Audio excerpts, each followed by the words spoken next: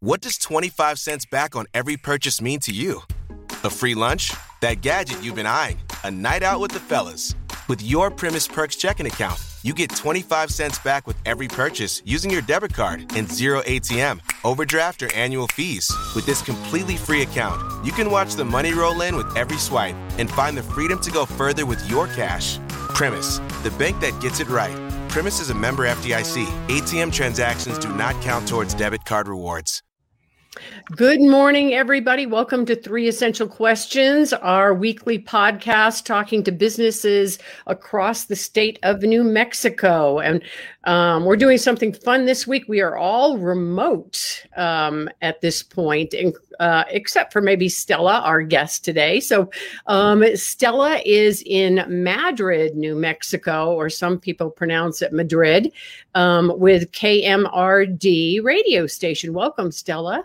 Thank you. Thanks for having me. Yeah. Thanks for being our guest on the podcast this morning. So how have things gone for you during this whole COVID situation? And this is you personally and with the radio station, like through all of this.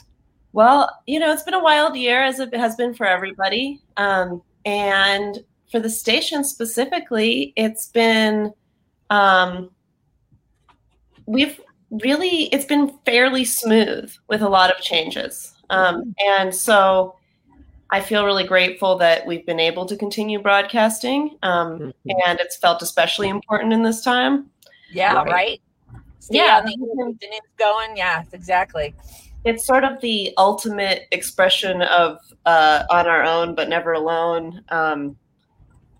That, I have learned that radio is maybe the ideal medium for a situation where we're all supposed to stay far apart from each other. Right. We're connected, even though we're in a room by ourselves. And the question was, how has it gone?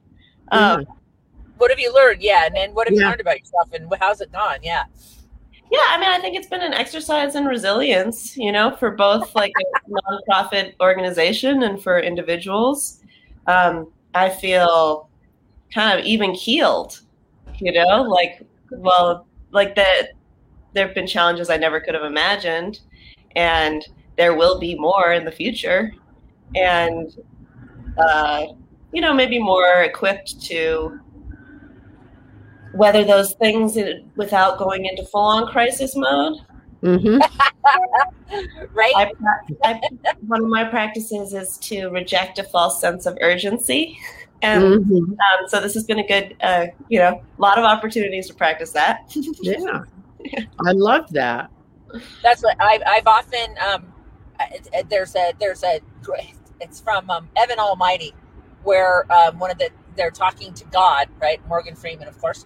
And she says, I just need patience. And he says, well, how do you think you learn patience? God doesn't just give you patience. He gives you opportunities in which to practice patience. Right. So I think that's kind of definitely been what we've been taught, right? Like you said, no knee jerk. We need to really listen with a different kind of ear now about, okay, so all this information is coming at us at one time. We need to not go, ooh. We need to listen to it all and weigh it and research it and pay attention. And I totally agree with you. Yeah. This is, I don't know how much you know about KMRD, but we're all volunteer, freeform radio station. So that means a lot of things, but it also means that there's, in the normal times, more than 60 people coming through the station a week. And it's a community of a lot of people who aren't on the air, but as far as on the air hosts, it's a large community of people. And so one of the things that became a big part of my year was how to balance the needs and sense of safety of that many people. And which I think is like a tiny microcosm of what everybody has been doing everywhere. And it was an interesting practice for me. It affected how much I thought about my own fear and sense of safety. And and like what are the responsibilities of a community space to make sure that, to sort of like, I don't want to use the term lowest common denominator because that's kind of has a negative connotation, but that everybody has to feel safe here. And we did have people who stopped doing their shows live for this last year. Everybody's back live now and produced pre-recorded segments from home. And that was something that we didn't have the technology or interest in doing before this last year. So that was that was an exercise of flexibility, and I'm glad that we were able to do it. But it makes me think a lot about sort of how you set a tone for a space to be listening about, for people to listen to one another. And I mean, I'm thinking a lot in this transitional period, like maybe less at the station, because like you said, like instead of reacting reactively, that to think about, okay, we didn't do a lot of opening and closing this last year. We sort of like stayed a cautious course. Yeah. And that was really challenging at sometimes when things were opening, to be able to say, we're going to play it on the safe side because there are so many people's different needs being, within this container. And so I've been thinking about that as I sort of deal with other spaces now in the transitional time, like that, how power dynamics play out, that people now are asked to speak up if they speak up to protect themselves. And how can those of us who are in a position to set a tone create a space where that isn't required? Yeah. Interesting. Right. Yeah. I can get a little esoteric, sorry. No, you're good. No, I was going to, because my question is, so how have you responded to this? So what kind of things, how have you done that? What kind of things have you put in place to make sure that happens? I'm totally invested. I want to hear this. Well, yeah, I mean, I'm not going to say we have a perfect model. We've done what a couple other radio stations of this sort of size and nature have done, which we all kind of came to on our own, but has been validating to hear from other radio stations who are doing it like this. So we kept most of our programming live with one person at a time in the studio. Everybody wore masks. We tried to transition between shows without both people being in the studio at once. Meaning instead of ending your show saying goodbye to the listeners, it was put on a couple songs and get out of the way for the next person to set up, leaving time to wipe everything down. And I mean, a really kind of funny example is that we use a foam mic covers, and I used to change them out every couple days and feel pretty good about that. Maybe every day during cold and flu season, but everybody has their own now.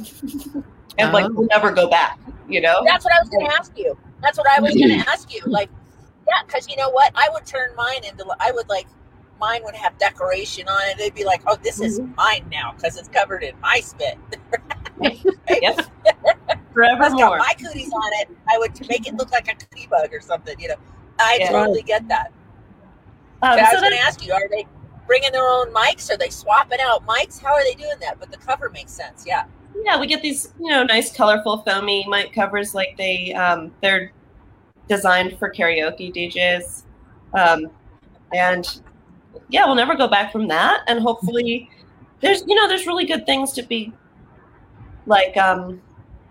how do shows transition, to have extra attention on how people transition for live shows is not a bad thing in the long run. Right.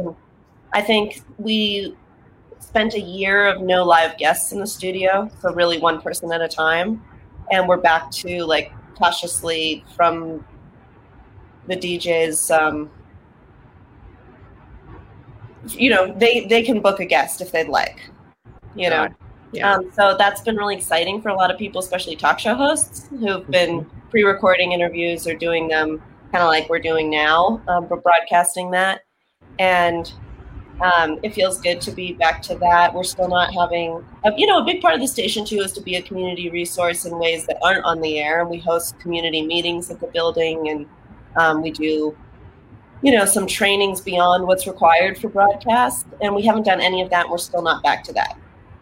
So that's I'm looking forward to that, and to using, we've really only used the one little room in our building for this year. Okay, so baby steps to being back to kind of yeah. It's a lot of radio stations responded in really, really different ways, and they all, I think I have so much respect and admiration for anybody who's tried to keep a volunteer project going for this last year. But a lot of stations went to remote broadcasting, everybody doing their show from home. And that's something that we didn't really consider because we don't have sort of the internet connectivity or like average computer literacy to make that possible. And it was really important to me to not respond in a way that sort of compromised our inclusivity. So, I think I'm so glad that it's worked for those other stations. And I know that their transition back to live programming is going to be really exciting for them and nerve-wracking. And I just feel mostly lucky that the way we decided to do it worked. Yeah. So what does it look like on the other side then, Stella? With will you still continue with a little bit of remote broadcasting, or are you slowly transitioning, obviously, like you've just said, to get everyone fully back in the studio, or what do you think that's going to look like? We currently have everybody fully back in the studio. Okay. And we will, it's actually really become clear over the last year with a little bit of remote programming that's a great stopgap for us in a crisis, and that live and local programming produced in our studio is central to our mission and the character of the station. So it's not something that we're going to do sort of intentionally, but I'm really glad that we have the technology set up now to be able to do it if we have to. Exactly. Right. Yeah. Exactly. Yeah. That's, so the tools learned can be used should you need them ever again. Even if you're not going to continue using them, it's nice to have them in your back pocket. Right. And some of the tools are used daily, like this. In order to be able to accommodate that, I upgraded our automation software, which is what runs overnight. And so that means that it's kind of easier to deal with. I took the opportunity to create whole libraries populated with local music, and we play public service announcements every 15 minutes, even in the automation, which was not possible before with the really cranky ancient free software we were using. So it's like that's overall really, I always wanted to do that, and COVID was the kick in the butt that I needed, and I'm really happy to have that on deck. Oh, how awesome. Yeah. How long have you been with the radio station? How long have you been with KMRD? I'm one of the founders of the station, and we have been on the air 6 years. 6 years next week. Wow. So we'll celebrate our 6th anniversary next Wednesday, the 16th. We started broadcasting June 16th of 2015. Wow. Happy anniversary. Thank you. It's, each one it blows my mind. Yeah. Right? It's like, wow, this is working. Right. It's once you get a business past 5 years, because that's the 5 years is like the cutoff where a lot of businesses fail before the first 5 years. So when you hit that, everyone goes, so now what? Right. And we celebrated our 5th birthday in the depths of COVID last year. Wow. So we didn't really get to feel it the way we feel the 6th anniversary. Yeah. Wow. Yeah. Very cool. So if somebody was going to reach out to you and say, hey, I want to know more about how you're doing this and how you're working this, how would they reach out? What's the best way to reach out to you? You can contact me at howdy@kmrd.fm. And we're also online at kmrd.fm. And we're also doing we're doing a thing for our birthday. I wanted to mention that a station ID drive. So if anybody who listens to the station or who's interested in the station would like to send us a recording of reading our station ID or where they're listening from or the importance of community media, they can make a recording on your phone or whatever and send it to audio@kmrd.fm, or call our office line and leave a message. That number is 505-471-5673, and you'll hear an option to leave a message. We're just looking to celebrate our birthday by remotely sharing so many voices from our community of listeners near and far. So I'm really excited about that. It's sort of it's not a way that we would have done it before COVID, but a way to gather more voices. Right. Yeah, how fun. That occasion. That's a fantastic way to, that is so cool. Love that. Yeah. Yeah, I'd love if you guys cool. did one. That'd be, Pam and Erica of 3 Questions. Right. And you're listening too. All right. Wow. Yeah. That's a great idea. Sorry. Is there anything else? Go ahead. No, go ahead. I was just going to ask if there was anything else Stella would like to add. But let me look at my little list here, I made, just to see if I got to the things I wanted to get to. I think it's really, I could just ramble about why I think community media is important, but I encourage people to be critical about the media that they listen to and listen to their neighbors. And